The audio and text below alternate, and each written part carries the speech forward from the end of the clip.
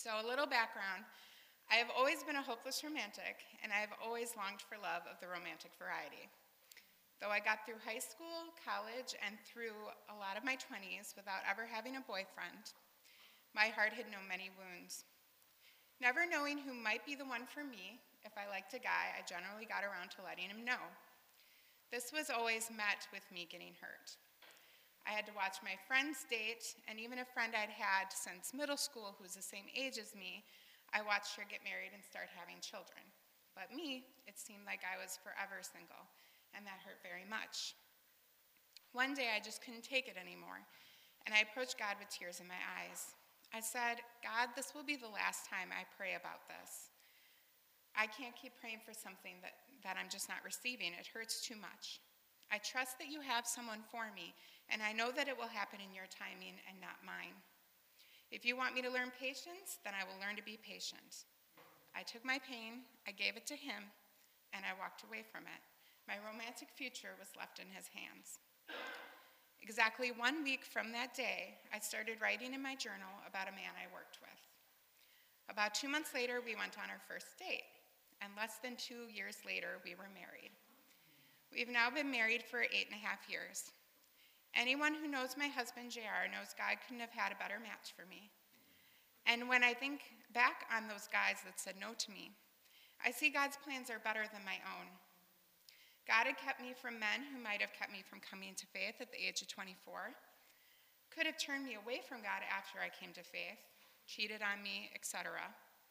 God had kept me safe, and when I finally trusted him with the matter, he opened my eyes to the one that he had planned me to be with all along. God is good. For the second time in my life that I want to talk about, we have to fast forward. JR and I were married and wanted very much to start a family. To say I became obsessed with my desire for a child almost seems like an understatement.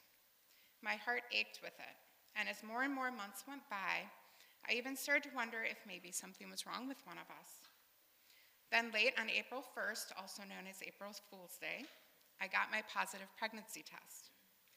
However, this wasn't the joyful moment that I had hoped for in my mind. I had been experiencing bleeding for 9 days at that point. When I saw the positive test, I fell to the floor, crying out to God, asking, if I'm pregnant, why am I bleeding? The next day was a Saturday, so I could not go see my normal doctor. I went instead to the ER, and I was told that everything seemed fine, and the best thing to do for now was to hold on to hope. I was to go to the hospital in 2 days to get my pregnancy hormone level checked. It would be a good sign if the amount doubled. It did double, in fact, perfectly doubled. My bleeding stopped, and I started to have pregnancy symptoms, all positive signs. But a few days later, I began bleeding again, and my pregnancy symptoms went away. I tried very hard to hold on to hope. The next pregnancy hormone level test showed what I had feared, that it was a miscarriage.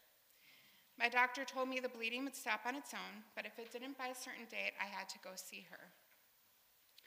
3 hard weeks passed, and I had not yet stopped bleeding, so I saw my doctor.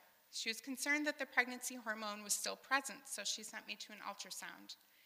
After seeing the pictures, she informed me that I had an ectopic, also called a tubal pregnancy, and that my fallopian tube was so distended that it could rupture at any moment. I was rushed into surgery. My husband made it to the hospital with only enough time to kiss me and reassure me that God was with me. Then I was off to the OR. When I came around after the surgery, I asked if they had been able to save my fallopian tube and found that they had not been able to. Between the loss of my fallopian tube, which would make it impossible to get pregnant some months, and another problem I learned that I had, getting pregnant a second time seemed even more impossible. That, coupled with mourning my child that was now in heaven, I entered the darkest time of my whole life. I was grateful for the name God supplied for our heavenly child, Faith, but I wanted her with me. I remember times of crying so hard I couldn't stop choking on my sobs, and I wondered if the emotional pain truly would kill me. During this time, I felt God's presence, comfort, and provision more than any other time of my life. I truly believe that God reached into my chest and massaged my heart, making it beat manually until the day it could start beating on its own again. After I was healed from surgery, we began hoping for another baby. With each month that passed, it got harder to bounce back from the disappointment of finding out yet again that it wasn't meant to be. I would be hardcore depressed for 2 or 3 days. There was a month I left the house to run for a gallon of milk we needed, and I imagined driving into oncoming traffic. I couldn't take the pain anymore. Usually my prayer for a child involved reminding God that he knew we would be good parents and that we would raise the child to know him. During that next month, my daily prayer reminded God of Matthew 7:7, which says, "Ask and it will be given you." I reminded him that I trusted his word to be true and that I had asked what felt like hundreds of times for a baby. I was showing my trust that because I had asked with faith, he would give me my heart's desire. That month, I finally got the positive pregnancy test moment that I had always dreamed of. When I saw it, my heart soared to new heights, and I excitedly jumped up and down. We're talking full-on crazy for like a couple of minutes, like screaming and just so excited. And then I became very sober and knelt down before this beautiful portrait we have of Jesus in our bedroom. I thanked God and reaffirmed right then and there that we would raise the child for him. Because I was missing one fallopian tube, I had to go in for a very early ultrasound to make sure it wasn't another tubal pregnancy. I was very confident that everything was right this time. However, the ultrasound technician had me very worried because she was acting strangely and needed confirmation from someone else. While she was gone, I prayed, please, Lord, not again, not another miscarriage.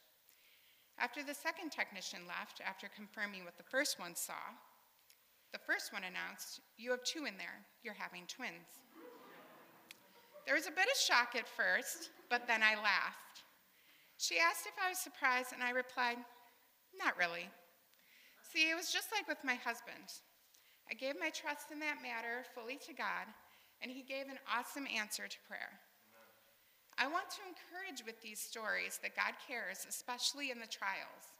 I know he cried when I cried, and he rejoiced right along with me when I rejoiced.